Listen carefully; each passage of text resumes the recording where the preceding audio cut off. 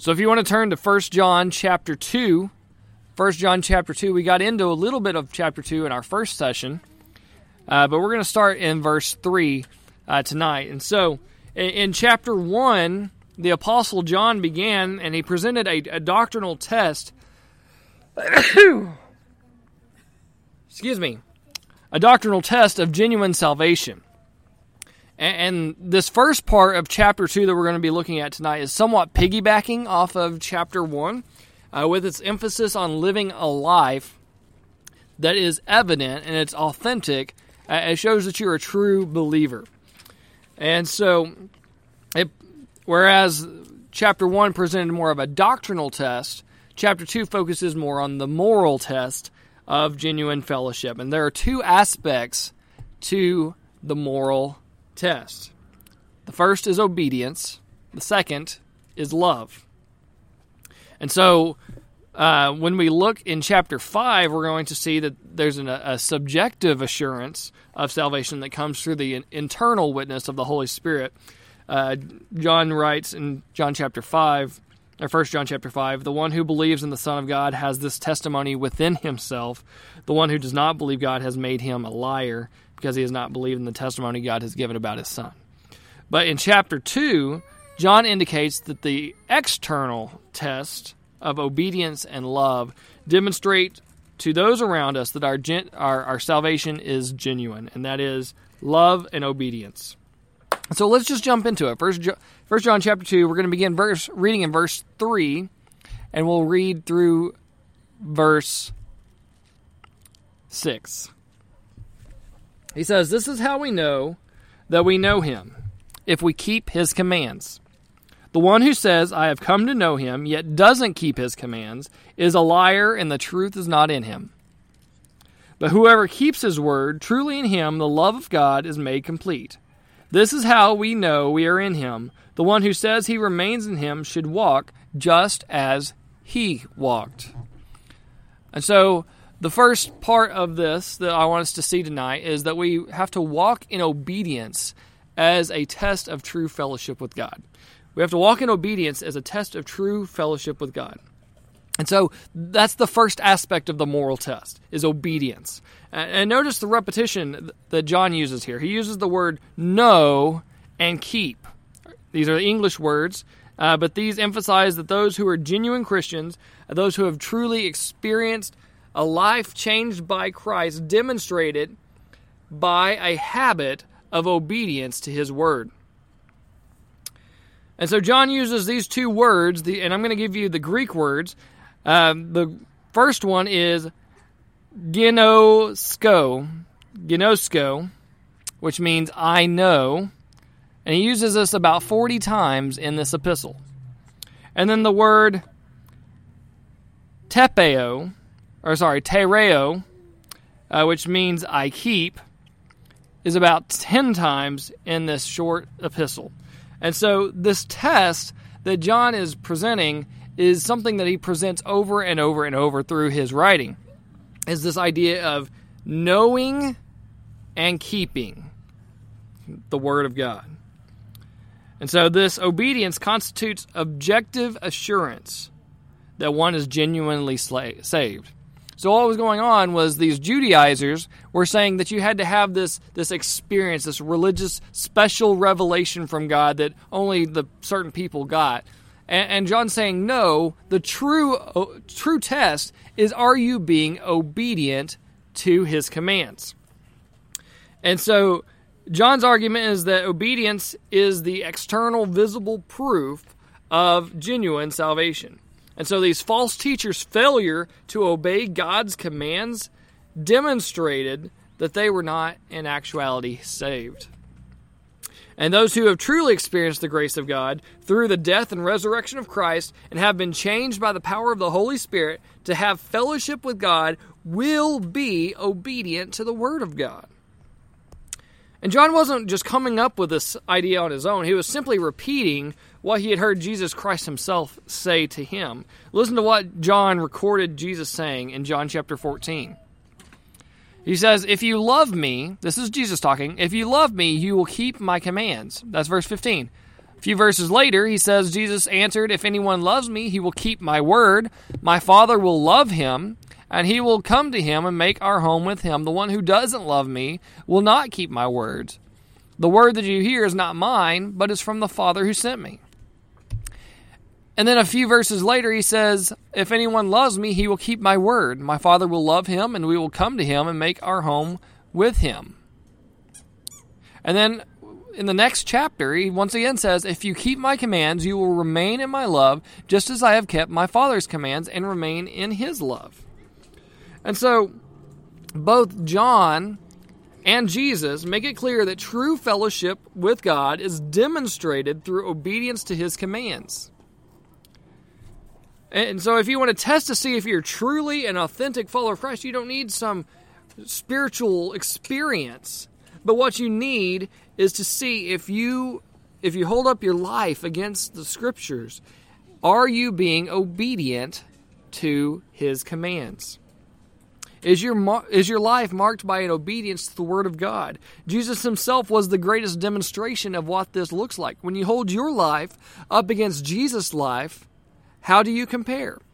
Does your life reflect the life of Christ?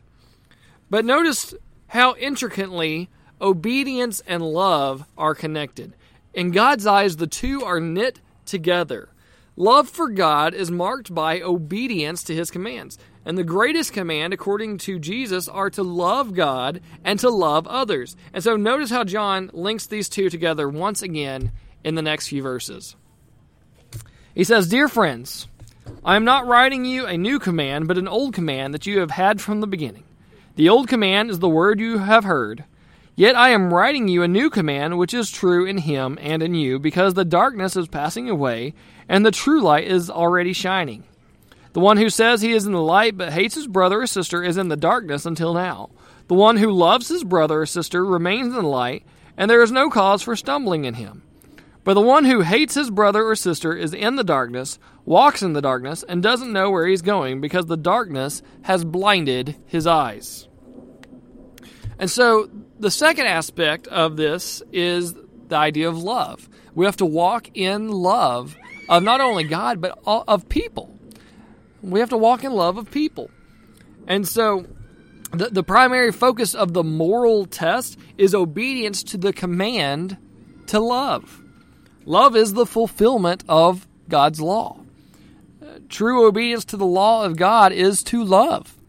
And so, while many people may look at the Old Testament and see this disparity between the God of the Old Testament and the God of the New Testament, they say, the Old Testament looks like this vindictive God that's all about judgment and you got to follow the rules.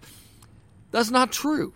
That's not the case. If you look, the truth is that love is the underlying theme of the whole Bible.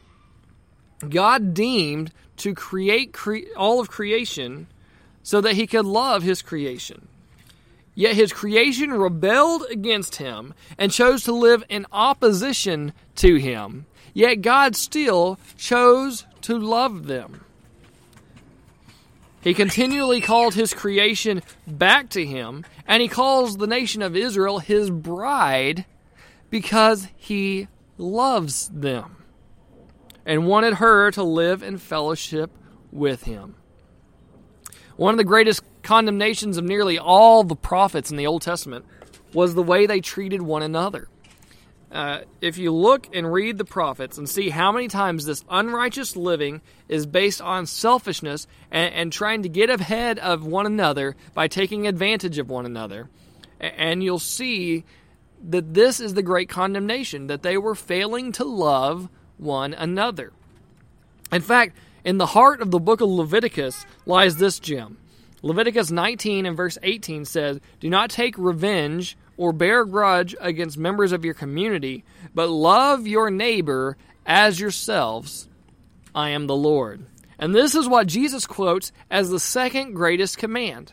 And so this command to love is not nothing that's new in time. It's been there from the beginning of the Scriptures, nor is it new to the believers to whom John is writing. It's been a command to them from the beginning of their salvation.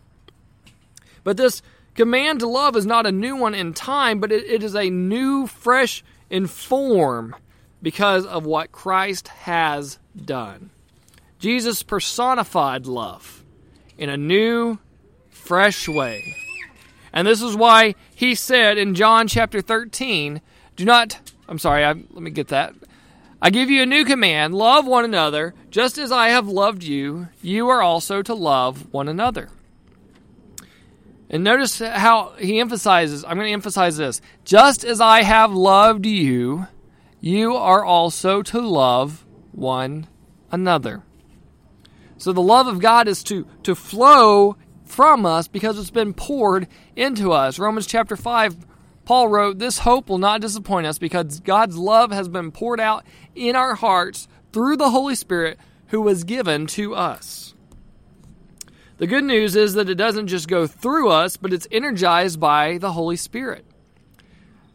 The Holy Spirit changes our love so that it reflects God's love and gives us the fruit of the Spirit, which is love, joy, peace, patience, kindness, goodness, faithfulness, gentleness, and self-control. Paul says there's no law against these things. They are good, godly things that everybody should aspire to.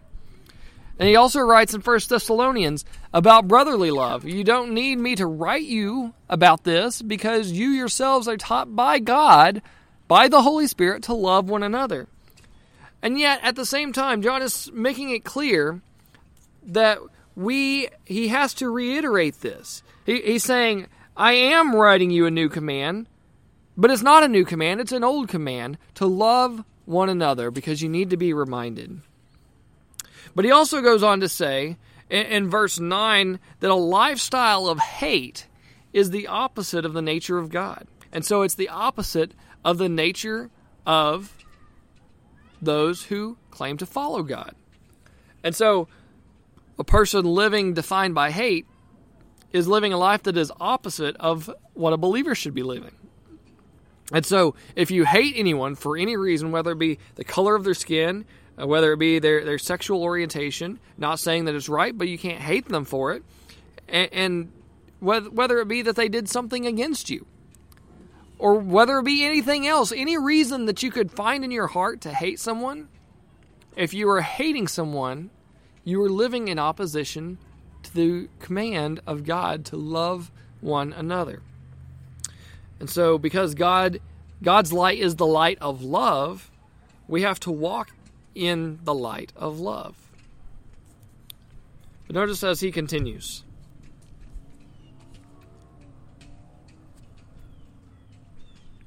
Jesus said, by this everyone will know that you are disciples, if you love one another. John continues in verse 12.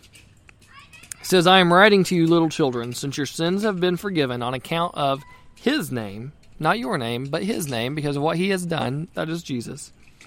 I am writing to you, fathers, because you have come to know the one who is from the beginning. I am writing to you, young men, because you have conquered the evil one. I have written to you, children, because you have come to know the Father. I have written to you, fathers, because you have come to know the one who is from the beginning. I have written to you, young men, because you are strong. God's word remains in you, and you have conquered the evil one. And so here, John says we need to walk in knowledge and maturity in the one whose name we bear. We need to walk in knowledge and maturity. Notice that John makes it clear that this doesn't happen all at once. You don't just wake up the day after you accept Jesus as your Savior and Lord and suddenly are transformed into some perfect being. You're not just waking up and being a mature believer. We call the Christian life a walk or a journey in becoming more like Christ, because it's a change that takes place over time. And so while Christians may mature at different rates, everyone goes through these same stages. And John uses these three terms in addressing his readers to identify the stages in the process of sanctification that takes place. First, he says, little children. Now, these little children are those who have a basic awareness of God. They've accepted Christ. They know a little bit about God, but they are needing to learn. We all start off here.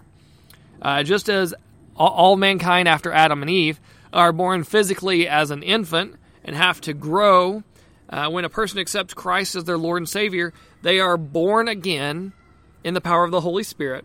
And it takes time to grow from being a child to being a more mature person. And so during this stage, the new believer is learning what it means to follow Christ. It's also a really dangerous stage because many temptations come upon you. It always seems that right after someone becomes a Christian and starts professing their faith, that's when Satan attacks. He wants to lead them astray while they're still little children. And so it's a very dangerous stage for a new believer. And so as more mature believers, our job is to come alongside them and to connect them with the body of believers in the church and to walk alongside them in their journey and teach them and help them to remain committed to God. So then once you've been a little child and you've grown and you've learned, you become more mature and you turn into a young man. This would be young men or young women. This would be the adolescent stage. These are those who have not yet reached the full maturity and experience of knowing God and Word and through life, but they have sound doctrine. They've received sound teaching, and they've experienced through the power of faith overcoming evil by the power of the Spirit. And so they've had spiritual maturity, and they've grown in a faith exercise. They've had to exercise their faith enough that it's strong. Yet, at the same time, they're not fully mature. They're beginning to make strides in that, but they haven't reached it. And so this would be a good stage for someone to begin teaching or maybe discipling someone while still receiving oversight from a more mature believer. But unfortunately, what happens is many Christians stay in one of these first two stages. They either remain a child, never getting out to the point of teaching others and leading others, but content to sit in a pew and sit and learn and soak, but never put wills into action. Never start lifting those weights. Or maybe they never have a mature believer that takes time to come along beside them and to assist them in becoming more mature. Or maybe even they've done those other two things, but they've never been prompted into a time of guided instructional capacity, such as leading a small group or leading another person to Christ, or leading another person in how to grow as a disciple, or leading another person in teaching a Sunday school class, or even maybe in preaching and pastoral ministry. I was reading in my personal Bible study this week, or this morning actually, about the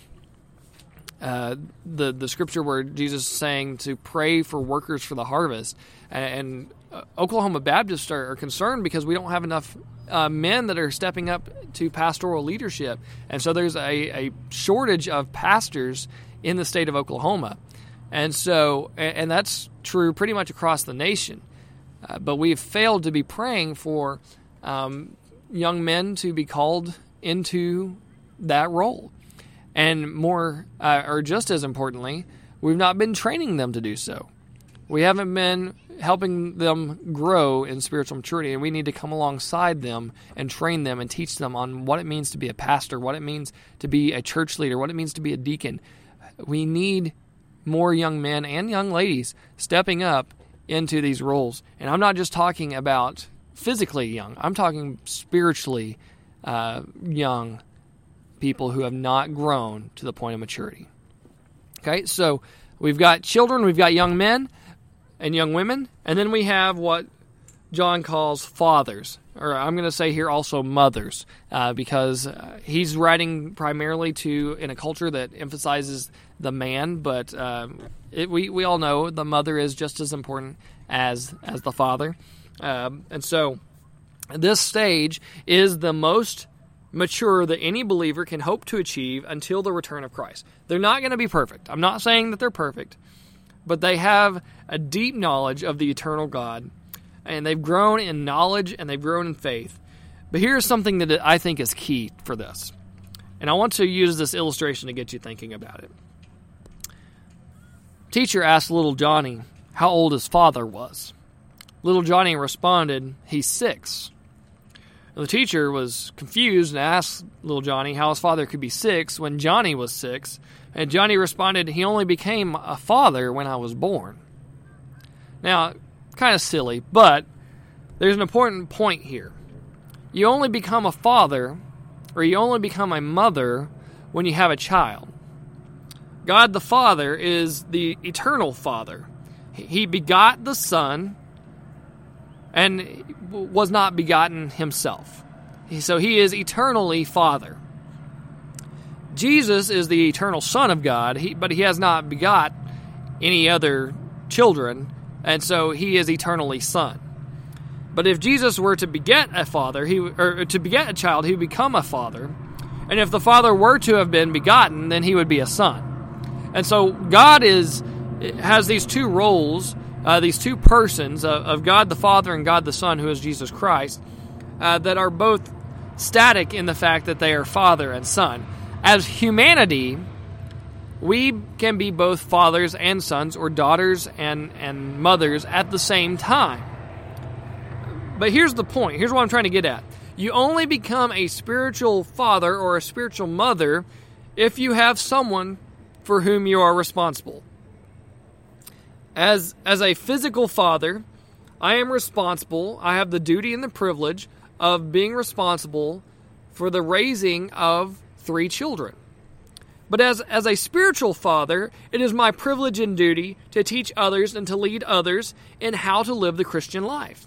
And so one of the ways that I do that is by doing things like this, by having this live stream where I'm helping you to dig deeper into the Scripture, by walking alongside you in ministry, by teaching you from the pulpit on Sunday mornings. This is a way that I am able to be a father to those church members. You can be 80 or 90 years old physically and not have a child, and so you're not a father, you're not a mother. In the same way, you can be 80 or 90 years old in the spiritual life and still be a young man stage because you've never had that opportunity of being responsible for someone else. And so you're without a child, so you haven't matured to the point of being a father or a mother. And so at the same time, you can have been a Christian for only a few years and have progressed through all of the stages and become a father because you went through a system, a cycle of discipleship where you learned as a child, and then you had guided oversight as a young man or a young woman, and then you began to minister to others on your own as a church father or as a spiritual father or a spiritual mother. And so our goal as believers is to reproduce the Christ-likeness that's happening in us in other people. But notice how John segues here from talking about the spiritual maturity into talking about the next passage. The young men have overcome the evil one by the power of the Spirit of God. It's not by their own power, but he says, I have written to you, young men, because you are strong. God's word remains in you, and you have conquered the evil one. But then he goes on to say, do not love the world or the things in the world. If anyone loves the world, the love of the Father is not in him. For everything in the world, the lust of the flesh, the lust of the eyes, and the pride in one's possessions, is not from the Father, but is from the world. And the world with its lust is passing away, but the one who does the will of God remains forever. And so, we have to walk in the will of God, not in the lust of the world. We have to walk in the will of God, not the lust of the world. And so, although John often repeats this idea of love and that God is love, he also reveals that there's a type of love that God hates. God hates when love is misdirected. God hates when believers love the things of this world. And so while we are to love the people of this world, we're not to love the things of the world. While we are in the world, believers are no longer part of the world.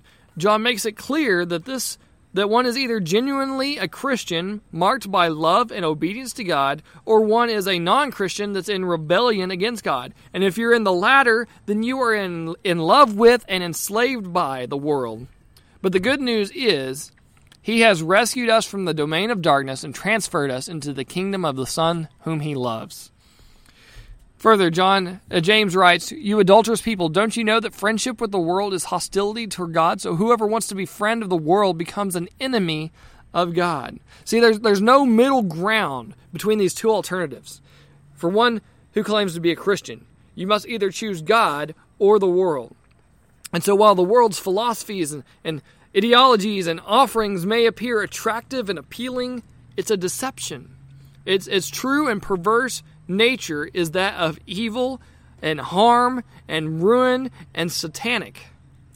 The world system has raised itself up against the knowledge of God, and it holds men captive. Listen to what Paul wrote here. "For although we live in the flesh, we do not wage war according to the flesh, since the weapons of our warfare are not of the flesh, but are powerful through God for the demolition of strongholds. We demolish arguments and every proud thing that is raised up against the knowledge of God, and we take every thought captive to obey Christ." And so John uses the term lust to describe the way men strongly desire these evil things. He warns us against what the body desires and what the eyes itch to see and what people work hard to acquire. He says we have the lust of the flesh. The truth is we live in a hedonistic society. Everyone has the freedom to do what they desire. Unfortunately, they don't realize that their desire is enslaved to the lust of the body. And while the body was created as very good in Genesis 1 and 2, it became corrupted in Genesis 3. And John uses the term here to refer to the rebellious self that is dominated by sin and is in opposition to God. And Satan incites this lust with the things of the world. And he does so through the lust of the eyes. Satan uses the eyes as a strategic avenue to incite wrongful desires. Many sins begin with the eyes, and we'll look at a few of those here. In the book of Joshua, Achan saw the spoils of war. That God had commanded them they were to destroy everything and not to take any of it. But Achan saw it, and he desired it for himself, and he took it and he hid it.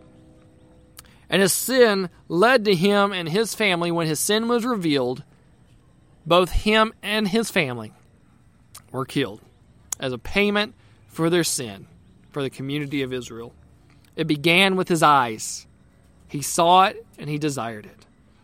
King David saw Bathsheba taking a bath, and his lust led to adultery. It led to murder, and it led to deception and a cover-up. It began with his eyes, the lust of his eyes. And so Jesus said in Matthew chapter 5, "You have heard it said, 'Do not commit adultery.' But I tell you, everyone who looks at a woman lustfully has already committed adultery with her in his heart." Jesus says, sin begins with your eyes. If you lust with your eyes, it's going to lead to a lust of your heart, and you're going to lust of the flesh. But notice also, John writes of the lust of possessions. The lust of possessions.